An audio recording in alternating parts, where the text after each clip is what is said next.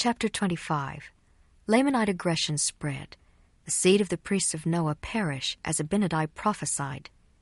Many Lamanites are converted and join the people of Anti-Nephi-Lehi. They believe in Christ and keep the law of Moses. And behold, now it came to pass that those Lamanites were more angry because they had slain their brethren. Therefore they swore vengeance upon the Nephites, and they did no more attempt to slay the people of Anti-Nephi-Lehi at that time. But they took their armies and went over into the borders of the land of Zarahemla, and fell upon the people who were in the land of Ammonihah, and destroyed them. And after that they had many battles with the Nephites, in the which they were driven and slain.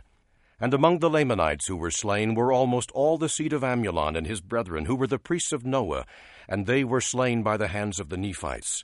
And the remainder, having fled into the east wilderness, and having usurped the power and authority over the Lamanites, caused that many of the Lamanites should perish by fire because of their belief.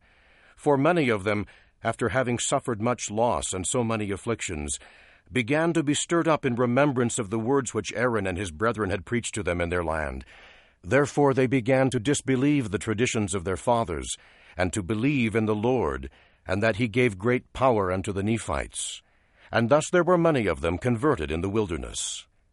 And it came to pass that those rulers, who were the remnant of the children of Amulon, caused that they should be put to death, yea, all those that believed in these things. Now this martyrdom caused that many of their brethren should be stirred up to anger. And there began to be contention in the wilderness, and the Lamanites began to hunt the seed of Amulon and his brethren, and began to slay them, and they fled into the east wilderness.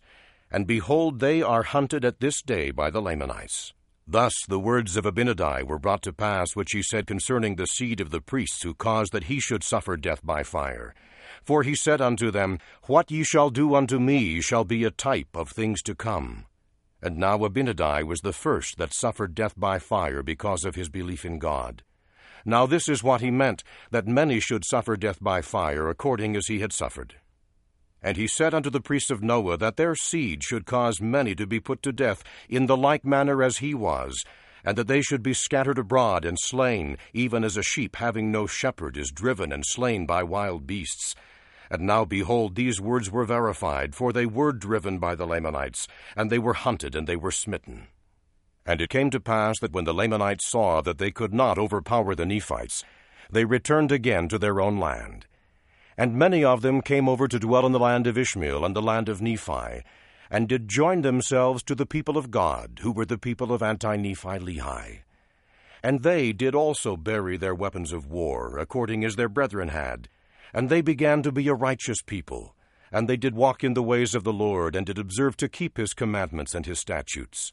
Yea, and they did keep the law of Moses, for it was expedient that they should keep the law of Moses as yet, for it was not all fulfilled. But notwithstanding the law of Moses, they did look forward to the coming of Christ, considering that the law of Moses was a type of his coming, and believing that they must keep those outward performances until the time that he should be revealed unto them.